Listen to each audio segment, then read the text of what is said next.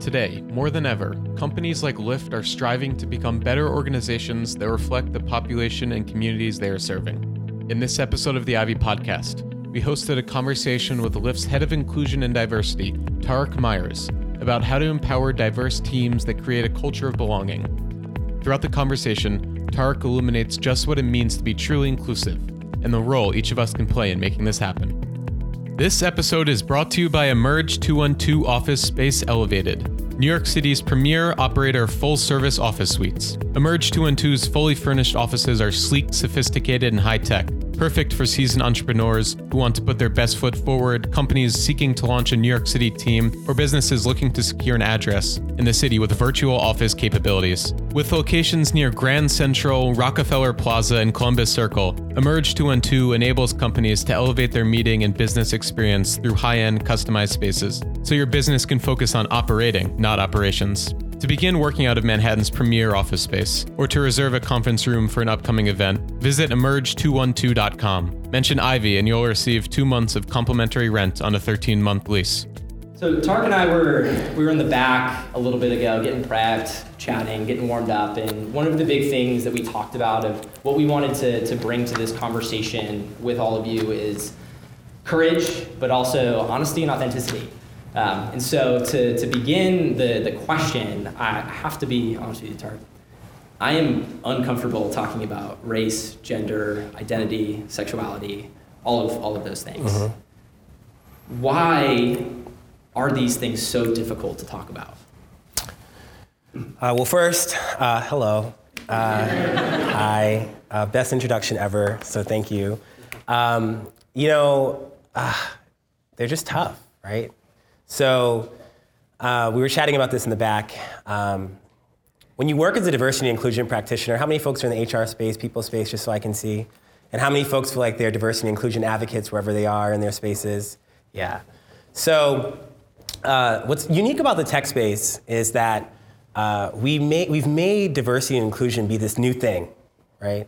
As if exclusion and people not being able to be their authentic selves and people not feeling like they can belong is something that's new, and it's just not, right?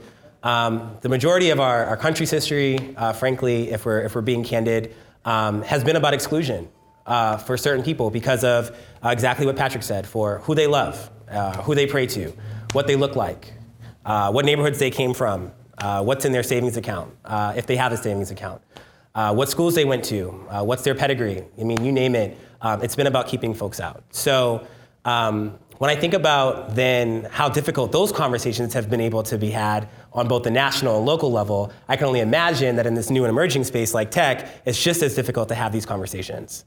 The second piece that I think about is that when I talk to my grandmother and my mother, two extraordinarily powerful single women from Boston, shout out to 617 if anyone's from Boston, they never had the opportunity to actually talk about race, sex, class, gender, identity in their workplaces, right? Their jobs was to show up, you do your job, you punch in, you punch out, and then you go home. And so all the isms that impacted their experiences outside the workplace were just not things that you talked about internally.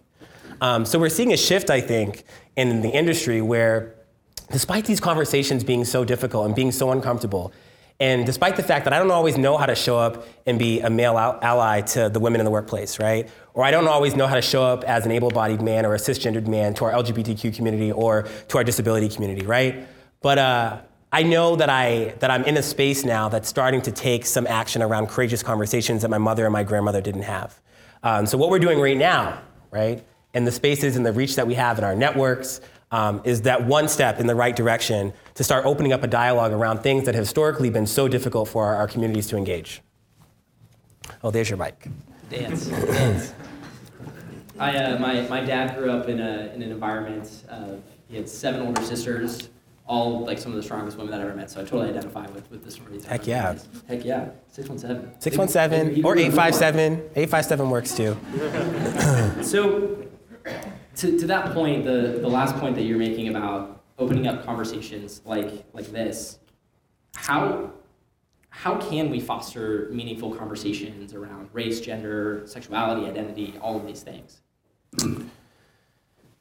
Yeah, so it's also a tough question because there's no cookie cutter answer. By a show of hands, and you can be honest, since we're in a safe bubble of trust. I don't know what we're going to do, but it's a bubble of trust. We're in the bubble. How many folks honestly feel like they work in a community where having these conversations is actually easy, it's open, they're supported, that sort of thing? Just by a show of hands. How many folks feel like they're working in an environment where those type of conversations are difficult to have or probably not encouraged to have them? And how many folks wish they worked in an environment where they would love to have those type of conversations? So you would think that when you work at an enterprise like Lyft that talked about the ability for everyone to be themselves, that no matter who they are, who they love, who they pray to, all that jazz, that they have a place in the front seat, that it would be so easy to have these conversations internally, right? The reality is that it wasn't easy, right? So we could talk about how we wanted to create and expand transportation access for underserved communities. We can talk about how we want to reimagine our cities, but we had such trouble talking about the experiences of people who lived in those cities. So when we were creating our diversity and inclusion strategy, the first thing was not to focus on the numbers, because everybody was trying to play, everybody and their mama, as my mother would say, was trying to play this diversity game, which was like, how can we move a needle on a map or a needle on a graph to show the representation of folks that we had in our workforce internally. But for us, we wanted to take a different approach. While we valued representation, and representation is very important for public accountability, we also had to double down on the fact that we had to create the most dynamic and safe environment. So when people walked in our doors, they felt like they could actually be safe. And they felt like they could be their authentic selves. But it wasn't easy for us to even start that conversation. So I'll give you a great example. And we talked about this a little bit. Y'all remember what happened in Charlottesville? Yeah, wasn't too long ago, sadly. But what we learned in Charlottesville was that, and this wasn't lost on us based on the previous events, whether it was with Pulse nightclub or others, that when folks walk through our doors, as a company, we have these values of be yourself, right? How many folks have a value, be yourself, or something along those lines? Yeah, it's like, okay, what does that mean? But for us, this value of be yourself also meant that you're carrying the weight of all of this trauma that's happening in this world on your shoulders when you walk through our doors every day, no matter the tragedy. So whether it was the Pulse nightclub incident, whether it was what happened in Vegas, whether it was folks who were impacted by natural disasters, or in our case, Charlottesville, folks were carrying that with them to work. And folks wanted to talk about it and had no idea how to do it. So for us, we opened up the conversation, and I think this leads to another question of yours later, which is, one, how do we talk about it? So one, you have to create an environment in your companies and in your spaces, whether formal or informal, where you can actually have these conversations no matter how comfortable they are. The second piece, which is where you opened up this conversation earlier, which is you got to be courageous, right? And you got to assume the best of intent. So for a lot of folks in this room and for a lot of folks in our industry, they've never had to talk about their experiences before. They've never had to talk about their racialized experience or their ethnic experience or their gendered experience, their socioeconomic class or anything like that. And so to even approach the conversation took an extraordinary amount of courage.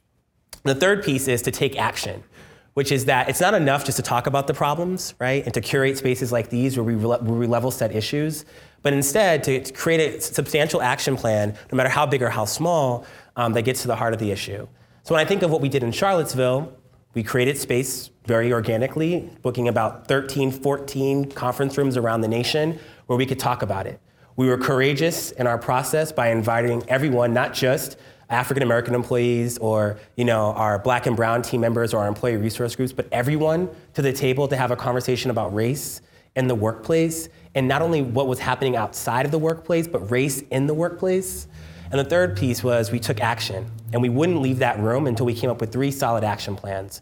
And one of those was to leverage the power of our product, which was the most beautiful. So folks have heard of our Round Up and Donate program. For folks who don't know, as a passenger or driver, you can opt in to round up your fare to the nearest dollar to donate it to a cause of your choice. In less than 24 hours, we were able to add the Southern Poverty Law Center, the nation's foremost organization fighting hate and hate groups in the United States and slightly globally, to be able to be a partner on Round Up and Donate. All of that started with talking about race, right? Being courageous and assuming that everybody had a voice in that room, and there are some folks who are extraordinarily uncomfortable about talking about racial dynamics and being courageous in the process. And 3, we committed to action, that it wasn't enough to be stagnant, in our approach, but that we actually had to do something about it. To me, that's what it means to create an inclusive space, where you let people show up authentically, where you let people share their experiences, and when you commit to leveraging your company's resources to do something that's action-oriented. Wow, thank you. You're welcome. You know what I'm saying? It's the wine, that's it, you know. Oh man, I wish you on the back could hear the funny comments on that, but we'll make sure to keep We'll tweet them out. Don't tweet them out. We'll tweet them out. Don't tweet them out. So let's rewind a little bit because we don't admit. Yeah. That's what this is all about. So tell us a little bit more about yourself, your background, how you arrived here, and why this space is where you want to make an impact. Tell us your story a little bit more. Okay. Y'all can always follow me on Snapchat, Instagram too. I put my stories out there. So, Tariq. Where do I start? So I was a Baby Gap model. No, I'm just kidding. So, but I really was a Baby Gap model. Y'all can find me out there. So long story short is, I learned pretty early on. So I grew up in this community, grew up in Boston. For anyone who's from the East Coast and grew up in a neighborhood like mine, I was an ambitious young guy who, just like my friends, like we had dreams of being politicians, right? And lawyers and doctors and presidents. And then we knew it was possible to be a president. Shout out to my homie, Obama. But we knew that we had these dreams. And that was when we were about, 7, 8, 9, 10, 11. But at the same time, as we got older, we saw banks divesting from our neighborhoods. Like, what once were banks became check cashing places. Like produce stores became liquor stores, right? Like McDonald's moved in and fast food joints became the norm. We saw that our schools were falling apart and like folks weren't getting jobs and we didn't have access to transportation. Like all these issues as we aged and as we actualized through our transitional adolescence going through high school, literally it felt like opportunity was being drained from our communities. And so for me, when I finally got to high school and through college and figuring out what my life plan was, like I knew that there were so many voices of the margins, like so many folks who were incredibly talented, who slowly saw this light that they had in their hearts at a young age, like drift away when they really wanted to actualize. And so what I made a decision to do very early on was that I would commit myself to always telling those stories. And that no matter what space I was in, no matter what company I worked for, or organization I worked for, or event that I was at, that I was always raise the experiences of the margins and bring those voices to the center. Because I truly believe that if you better the experiences of folks who have been most left out, that everyone benefits from it, right? And so the folks that have been at the margins are often like the canaries in the coal mine, right? So they're the first to tell you when a policy hits them in a difficult way. They're the first to tell you when a program's gonna hit them the way. We saw it in our financial recession, right? Where it was members of our aging community and folks of the disability community and communities of color and low-income folks and folks who were living in cities and folks who were living in public housing. They were hit hardest by our financial crisis and they were hit first. So that brought me to the Green Lining Institute, where I worked on our economic equity team. And part of my job, as you mentioned, was to take the voices of 150 coalition groups around the country and essentially empower those folks to create substantive policy recommendations for our federal regulator. So, we got Auntie Maxine on the Financial Services Committee, who's always reclaiming her time, definitely still reclaiming her time. You had Director Cordray at the CFPB. You had, Chair Yellen at the Federal Board of Reserves. I mean, we were literally like reaching places that these community-based organizations had never imagined reaching before. And so I felt like I was doing my job. And then I met Lyft, and I fell in love, right? And I only met Lyft because I was too lazy to walk to BART. And so they were my first or last mile solution. And every day I got into a Lyft ride, I was hearing these incredible stories of folks who were leveraging the platform to achieve their dreams, right? So they were students, like I was at one point, kind of long ago, but not too long ago, to be honest.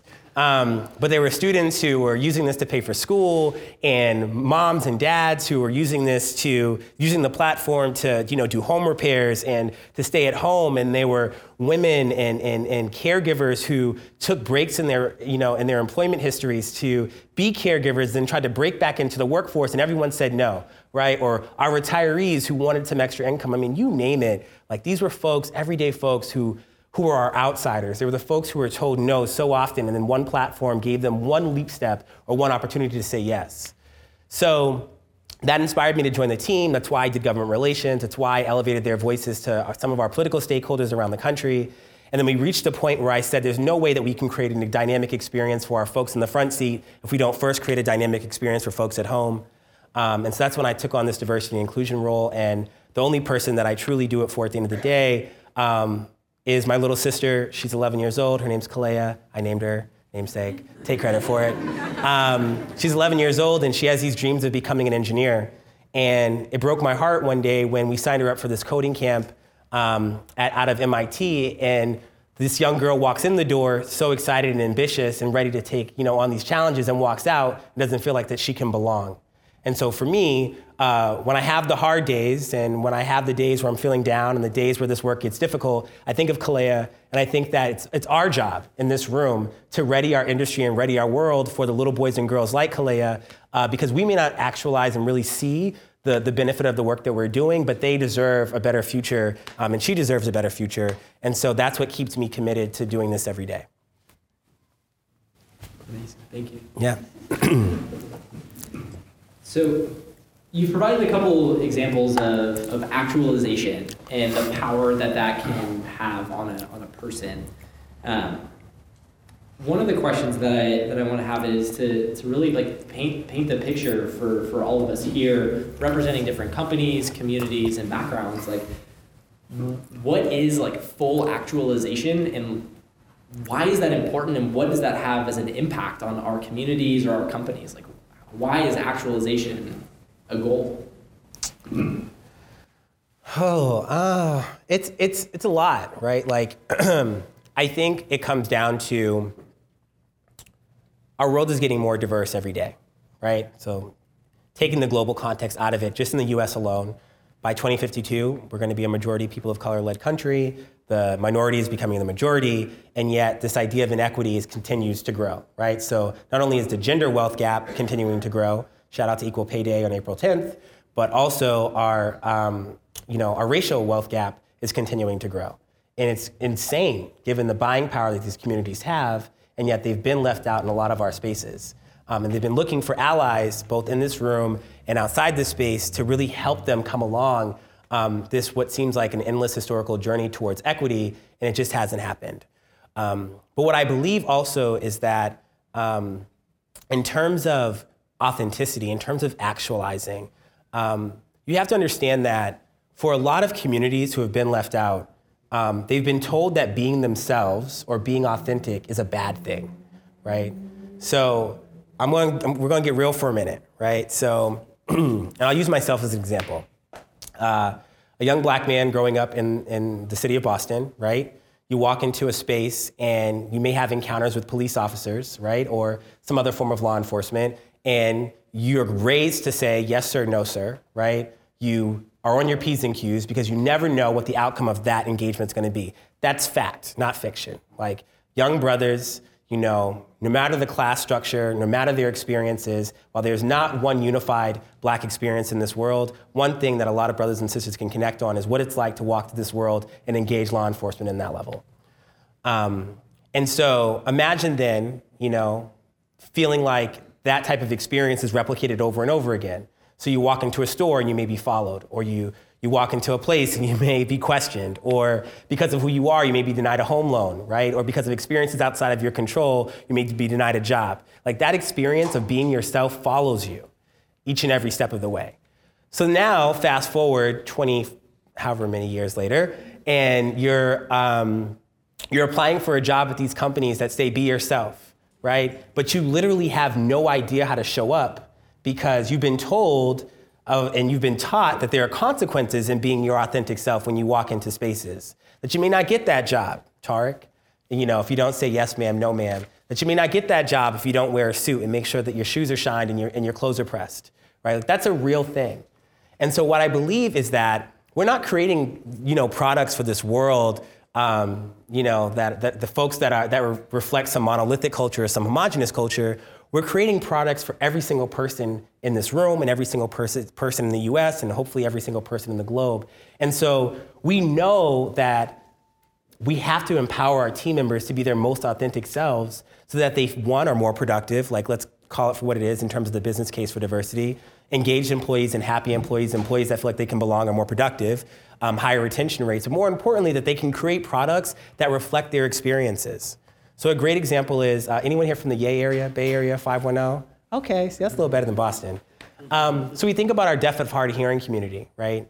When we launched as a platform, Lyft was a flexible work opportunity for our deaf of hard of hearing community.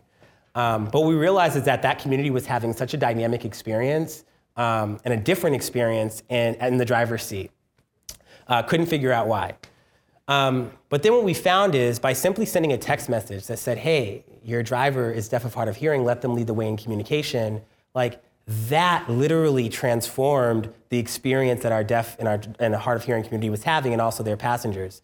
It took a member of our team and being courageous and authentically themselves to call us out and say, y'all gotta do better, right? And we see replications of these experiences over and over again of when people can come to the table, be their authentic selves, actualize into who they're meant to be, and actually impact our product and our world.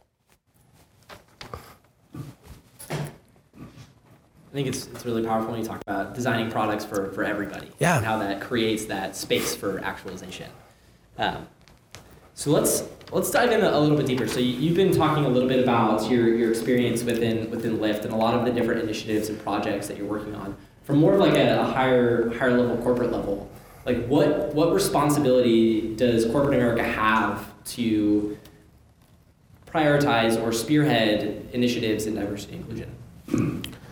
I mean, they have every responsibility too, right? Like every responsibility. So I believe that, well, taking a step back, one, if corporations want to be around, especially in the US, for a little bit longer, they have to start really thinking about building products for the changing face of America and like really building products for not the folks who are, their inbound consumers, so the folks that they're easily able to access, but all those folks that they're not able to access. I talk about product equity all the time, that it's not enough just to build products for folks who are the folks who are low-hanging fruit. That'll make you money today, but what about all those folks who have been left out of your product development or your process? How do you capitalize on that consumer as well? So just from a business standpoint.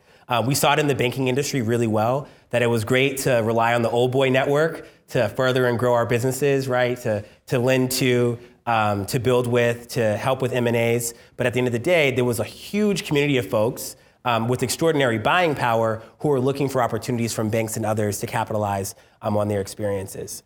So that's just a business case, but we'll put that aside. I think that the business community has always played a dynamic way in shaping the public discourse. So because of their reach, because of their platforms, like how many of y'all are on Twitter? Twitter, got a handle? Okay, I'm gonna let y'all follow me later. But on some form of social media, right? So most folks are on social media, and so, or they're drinking a cup of coffee, right? Or they're using a Lyft. And so you see these enterprises rising now more than ever that are taking stands on values-based issues, right? So you have Howard Schultz, who doubled down on his barista engagement at Starbucks. You have the Zuckerberg Chan Initiative that's doing its thing. You have Sheryl Sandberg, who's doing her thing when it comes to gender pay equity and lean in. You have these folks who are literally leveraging their platforms because of the audiences that they can reach. For us, we realized, and we weren't sure at first whether we had the same reach, but we knew we had a responsibility to our consumers to espouse our values, but we knew we had a platform that other folks didn't have. So you may have seen that we've taken some pretty hard stances on a travel ban, where we donated $1 million to the ACLU. We've signed almost every piece of advocacy legislation around the LGBTQ community, especially for our trans community and supporting it.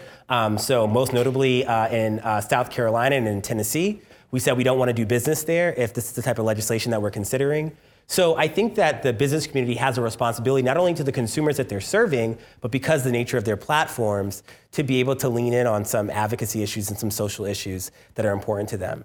But a lot of folks struggle, I realized, in trying to find what values are important to them. And so I think we're finding our sweet spot at Lyft. So right now we're just kind of leaning into everything, to be honest.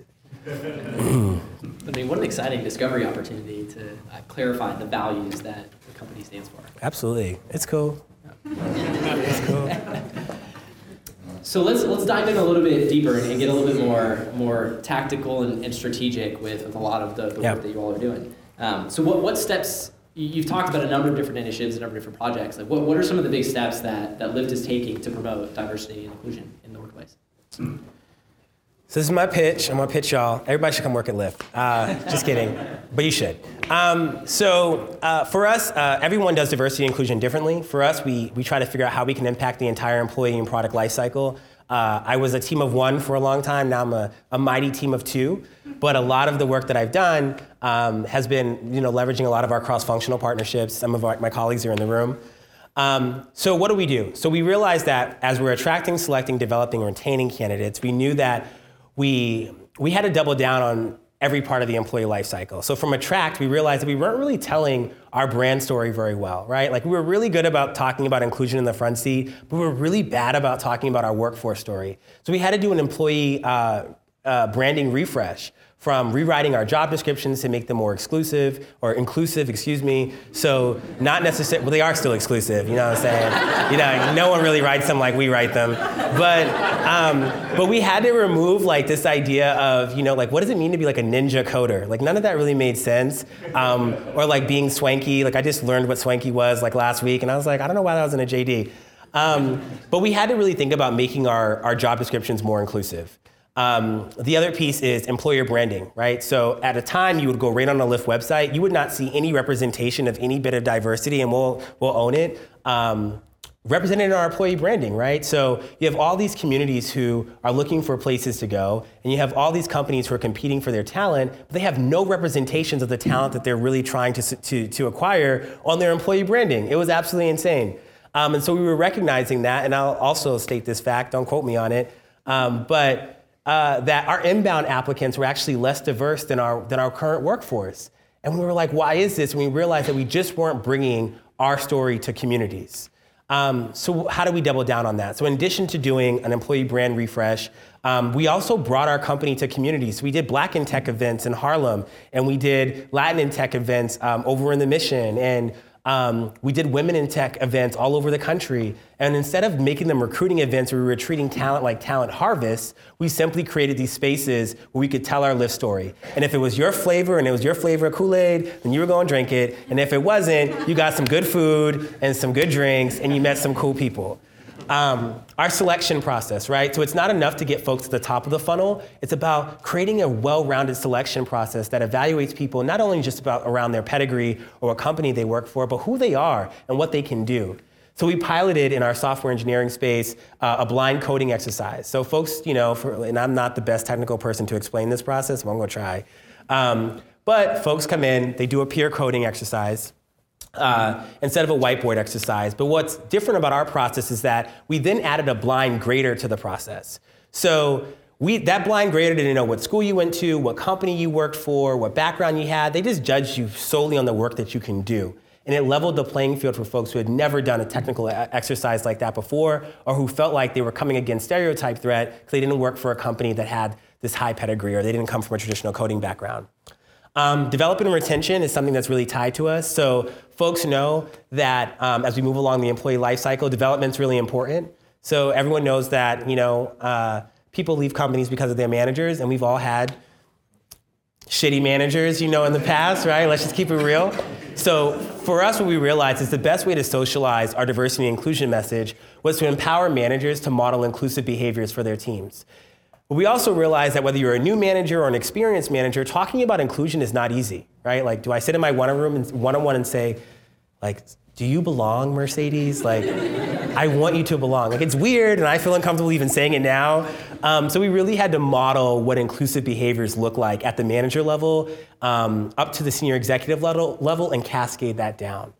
Another example for a retention side is that we created the most dynamic, in my opinion, employee resource group network of all time, right? Where, and you can quote me on that, but where we let our employee resource groups really have a seat at the table when it came to policy making and practice shaping. So a great example is that our LGBTQ resource group, Lyft Out, created our company's first gender inclusion and affirmation policy, where we supported trans team members or team members who were thinking of transitioning in the workplace.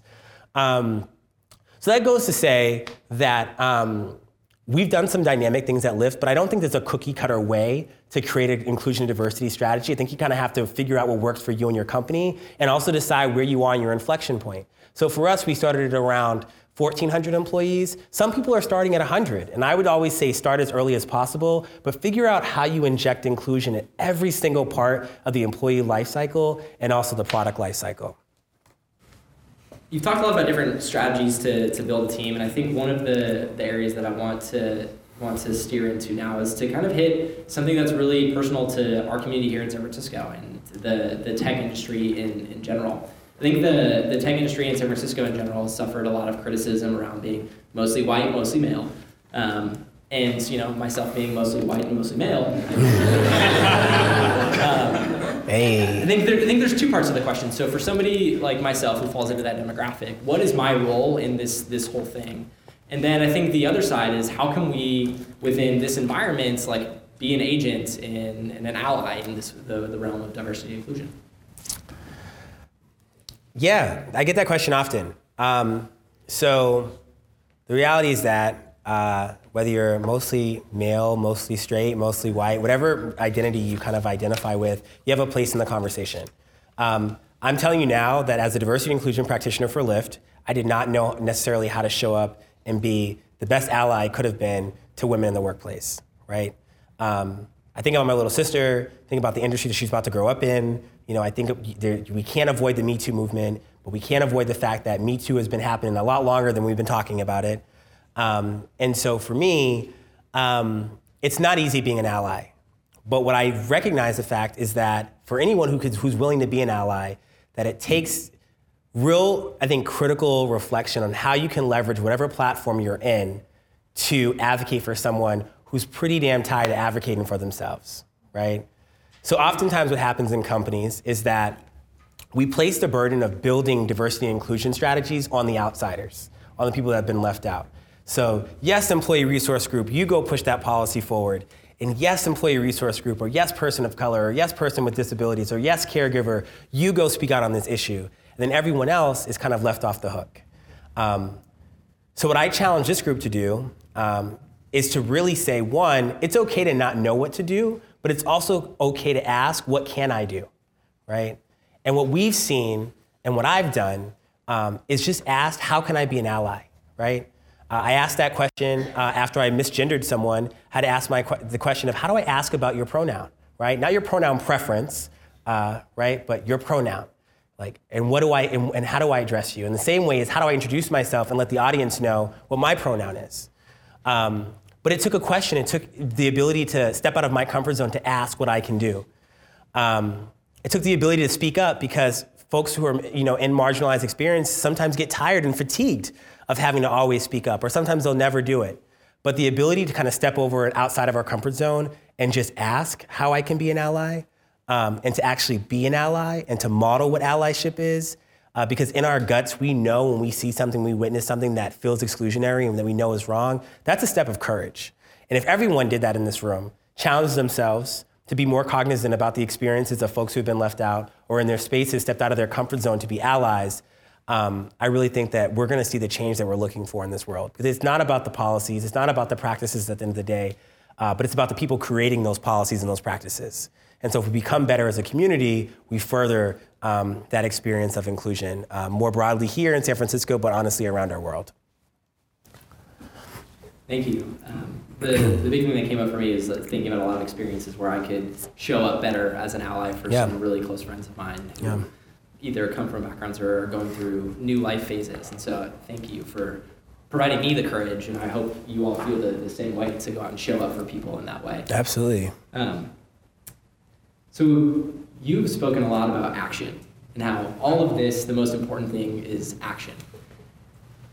What are 3 actions anyone in here can take to be a better advocate for diversity and inclusion and everything else that we've been talking about in their workspace, their communities, their personal lives? What are 3 actions that we can take?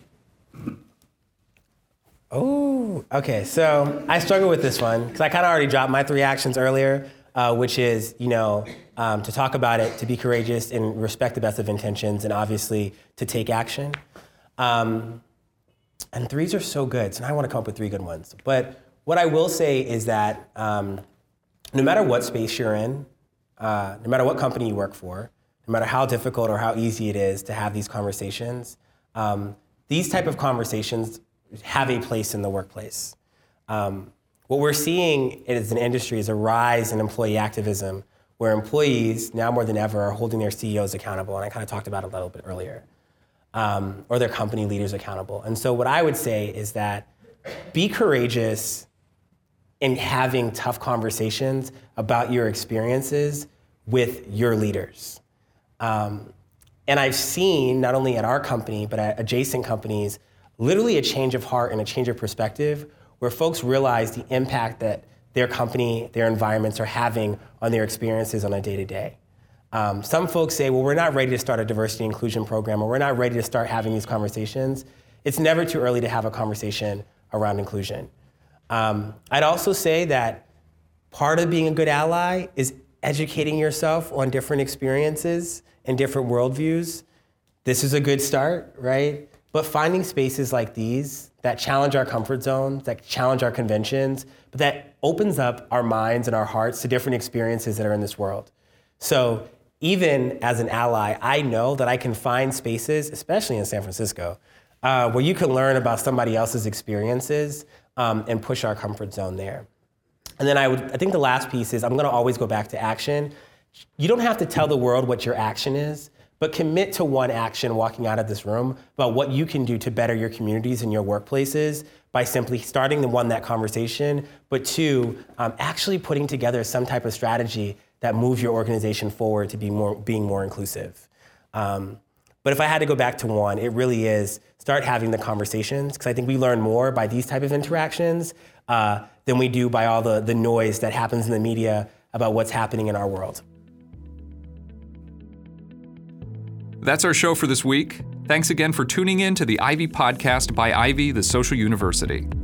We are the Grad School for Life, and our mission is to spark world-changing collaborations by introducing you to the most inspiring people, ideas, and experiences in the world.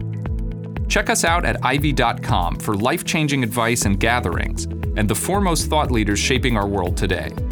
For more information about the Ivy community, and to find out about events happening near you, visit ivy.com and email us via membership@ivy.com. Dream big and stay inspired. This episode is brought to you by Emerge 212 Office Space Elevated, New York City's premier operator of full-service office suites. Emerge 212's fully furnished offices are sleek, sophisticated, and high-tech, perfect for seasoned entrepreneurs who want to put their best foot forward, companies seeking to launch a New York City team, or businesses looking to secure an address in the city with virtual office capabilities. With locations near Grand Central, Rockefeller Plaza, and Columbus Circle, Emerge 212 enables companies to elevate their meeting and business experience through high-end, customized spaces, so your business can focus on operating, not operations. To begin working out of Manhattan's premier office space, or to reserve a conference room for an upcoming event, visit emerge212.com. Mention Ivy and you'll receive 2 months of complimentary rent on a 13-month lease.